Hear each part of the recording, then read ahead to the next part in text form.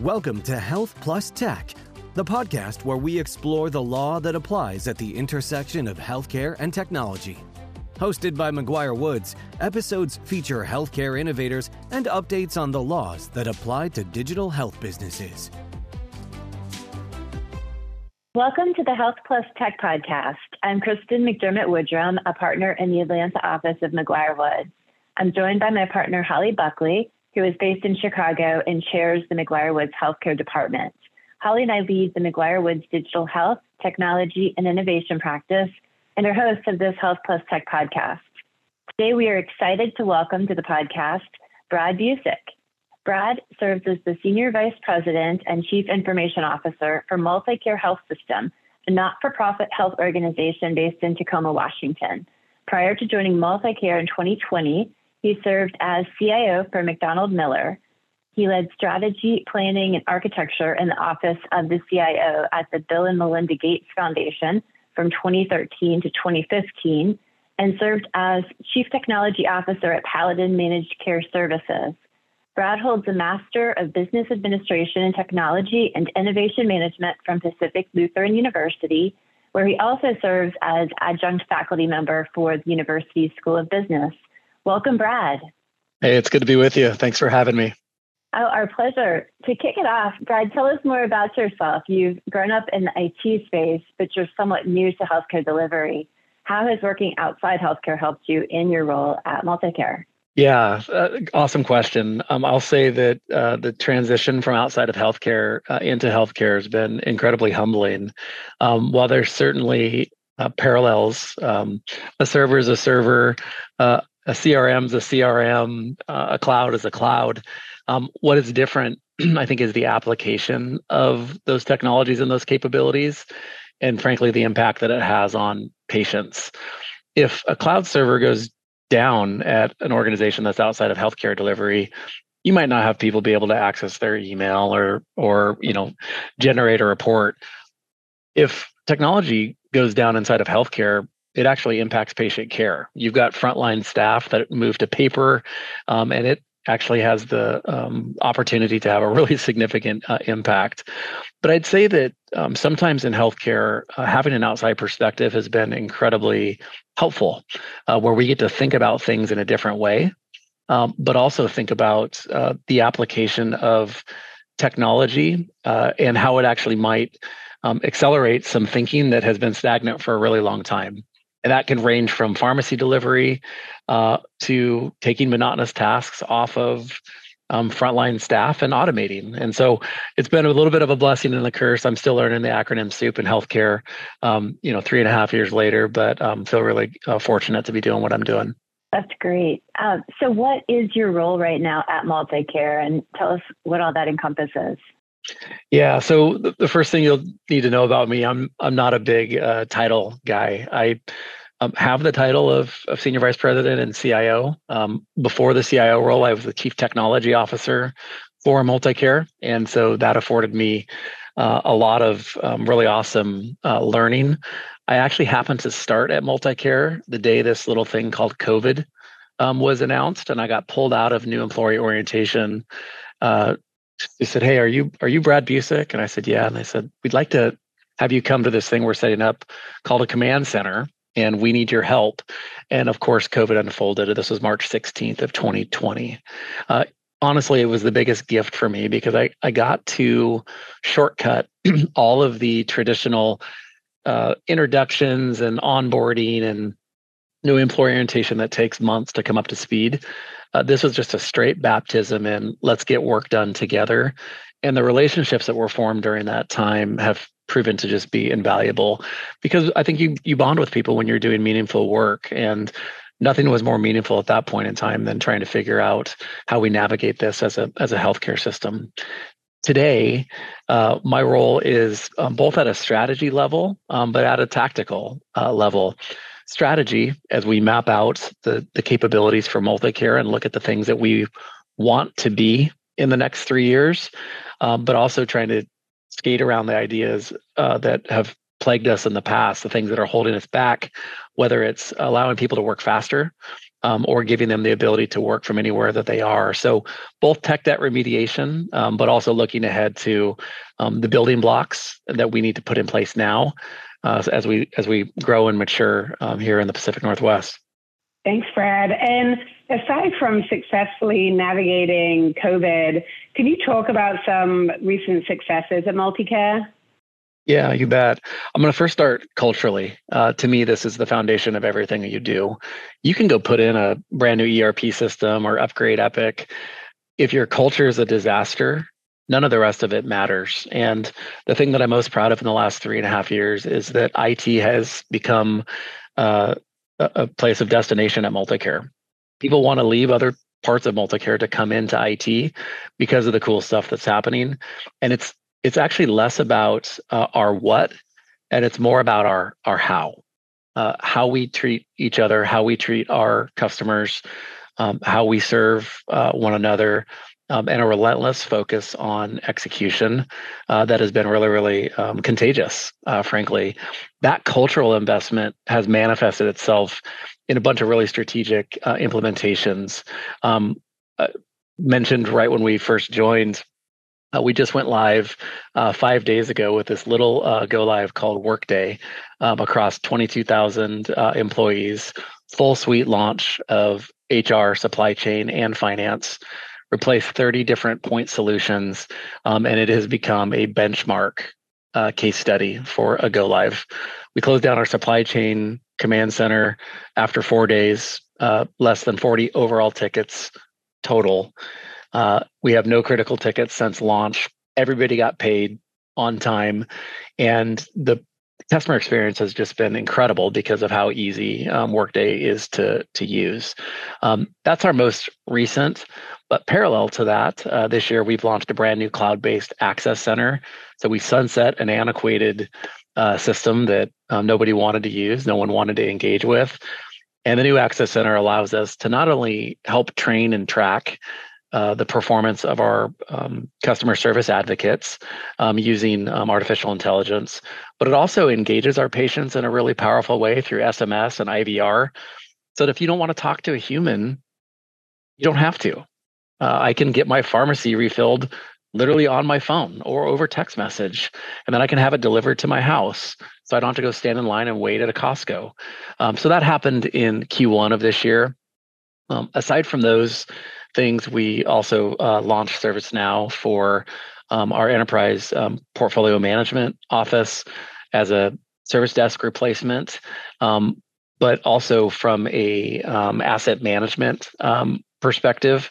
And then it was part of our employee resource center when we launched Workday. So now our entire HR organization is using ServiceNow to manage cases in a really, really beautiful and elegant way for our customers. And those are some of just the back end things that remediated technical debt. From a forward-looking perspective, we have a little bit more sizzle. We've invested heavily in our Epic platform and upgraded to Foundation this year. So trending towards 8 and 9 stars. And we launched our autonomous robot program in January of this year using a platform called Moxie that is not only grabbing headlines, but more importantly, taking a ton of manual work off of the plates of our frontline providers so they can spend time with patients at the bedside. And so that's been a big, big hitter for us this year as well. Brad, I wonder if you can maybe connect the dots a little bit, because the first thing you mentioned in terms of successes was culture, and then you talked about the successful rollout of Workday and how you'd had no mission critical tickets, and it had just been a tremendous success. How do you attribute in part the success of an implementation such as the Workday success to culture, and why is it so important in an organization such as yours, and specifically within IT where you're spanning the entire organization, to have such a great culture, and how does that lead to good outcomes? Yeah, I love that question. I actually just wrote about this in a blog post last week on LinkedIn, and it's called How Do You Make 22,000 Customers Happy at Once? In that blog post, what I articulate is the approach that we took with partnership with the business it wasn't an IT project. It was an HR project, it was a finance project, and it was a supply chain project. And the partnerships that I developed with those three leaders in those three business units weren't just a beautiful governance slide in a PowerPoint deck. These were relationships that we fostered. We had meals together every month. We talked about the elephants in the room every week. We had a Teams chat that goes back 2 years. And if you go through that and cull that, you started to just watch the relationship blossom. And what happens when you do that, I think, is that there's no ego in me approaching someone that isn't in my business saying, hey, why are we building Workday the way that we used to do it? Let's build Workday for what we want MultiCare to be 2 years from now. And that's received by a partner when there's trust as like, wow, I had never thought about it that way. Thank you for bringing that forward. And I will tell you that was and is the secret sauce for why this thing has been a complete home run. And if you can extrapolate that, tones get set at the top. So then that cascades down to leaders in the HR department and the supply chain department and the finance department and the IT department. And suddenly it becomes contagious. And the next thing you know, you have a benchmark install like we just had. I will tell you that that's incredibly rare for IT to have that kind of partnership. And when you discover that magic, you want to harness it. There are some folks that are actually sad that this implementation is done. I will tell you, I've already turned my sights to phase 2. We acquired a hospital system in January, and we're going live with Workday for them in Q1 of next year. And so we're sparking the magic again. We're bringing that crew back together, and we're going to go get after it for round 2. And this has been, I think, some of the really fun cultural wins. It's hard to quantify and measure, except when you're on time and on budget for obviously a double-digit install like Workday. Congratulations on that tremendous success. And Thanks. I love that you use the words magic and sizzle. It's very exciting. And you touched a little on AI. And I'm just curious, what do you think the near-term impacts of AI will be on healthcare? Yeah, I'm incredibly bullish on it. When my former boss, Bill Gates, says, I actually think this could be as disruptive as the internet. I agree with him. Here's what's happening culturally. If you kind of hop back in the time machine, when the internet was born, you had every academic institution in the world saying, how do we shut it down? Because students are going to cheat. They're going to use it to do their homework. We don't know what it's going to do to our society, right? People are never going to talk anymore. You're starting to hear that same talk track around AI. And if you unpeel it, if you really kind of demystify it, what we're really talking about here are large language models, which have been around, frankly, for a really, really long time. The question is, why hasn't healthcare had the brains to be able to harness it? Other organizations have figured this out outside of healthcare. So I'm going to go all the way back to how we kicked this conversation off. It takes both the clinical application and the thought leadership from outside of healthcare to actually figure out, how do you make this work? And how do you do it in a safe and scalable way? So is MultiCare turning on ChatGPT for every provider in the system so that we can copy and paste our records out of Epic and say, what should I appreciate about Kristen's medical records? No, we're most certainly not doing that. But what we are doing from a prioritization and governance standpoint is saying, how do we think about utilization of these large language models on things like free text survey responses that come back from our patients after a MultiCare visit? Let's use AI to summarize that and theme it out for us. How do we use AI to write prior authorization letters for us, where our pediatric endocrinologists put patients on growth hormone and you have to write a letter with patient details to the insurance company? I don't want my doctor spending time writing those letters. I'd like them to review the letters that I've written for them. And I think that'd be an awesome use case. And then just quality response letters, right? Like we have a quality team that handles patients' concerns. These letters are incredibly detailed. They go to insurers, they go to patients. We should actually be using AI to help structure and format those to make sure that we have our providers working at the top of their license. And that's just on the clinical side. when I think about AI for all the stuff that all of us do every day, MultiCare executes 185,000 virtual meetings a year. Well, if I don't have to have someone taking notes because they're recorded and the meetings can be transcribed and I can assign action items, or if I could just run AI and say, tell me who talked the most in this meeting, and fast forward to every time Bradd said, here's what I need. That is a good use of time because not all of us can be in the same meeting at once. And so in a time where we're being asked to do more with less, these are the applications, I think, for not only healthcare, but I would just say the industry as a whole in technology to really start applying these capabilities. Thanks for those thoughts and the specific examples. That's fascinating. I wanted to also ask you about the consumer and what are your thoughts on how digital health will help health systems be more consumer focused? And could you talk a little about initiatives you're working on in that area?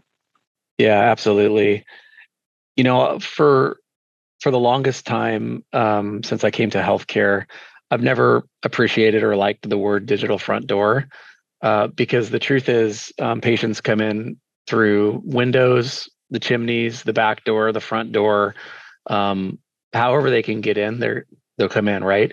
So the real question that we challenge ourselves at MultiCare to think about is how do we meet the patient where they are? And oftentimes that means a mobile device, that means a tablet, that could be a browser, that could be when they're driving in their car and they want to call our access center and use our IVR. They don't want to talk to a human.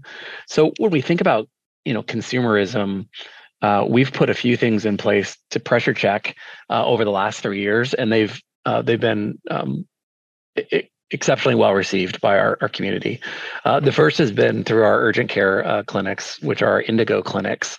They don't feel like hospitals. They don't feel like medical office buildings. They're modern. There's music. There's espresso makers in the lobby, and they're staffed by a physician. And it's an in and out deal, right? Well, when you make that appointment, you get a text reminder that says, "Hey, you're eighth in line right now. Your wait time is about 7 minutes. Why don't you go ahead and come in now?"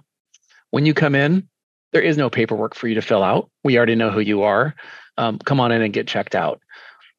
It's embarrassing to me that description is an anomaly in healthcare. Like, why do we expect, I want that when I come to Alaska Airlines.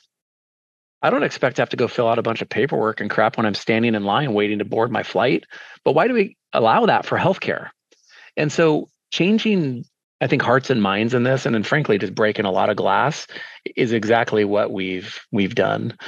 We've taken it a step further with something that we're launching in Q1 of 2024 with regards to drone delivery for pharmacy. And we're going to take advantage of it for intra-department delivery for lab specimens. I don't want to have to deal with Seattle traffic anymore. So I'm more than happy to have a drone take something from our Tacoma hospital out to our lab and then back. But what about the patients that can't get into a MultiCare? There's a ton of ferry traffic here. If I can save a patient 2 hours in ferry time and deliver their medicine to them at home via drone in 20 minutes, and they're willing to pay for that service, why wouldn't we go and do that? And so we'll be the first healthcare system on the West Coast to launch that. Those are consumer type of experiences that all of us, I think, are going to become accustomed to.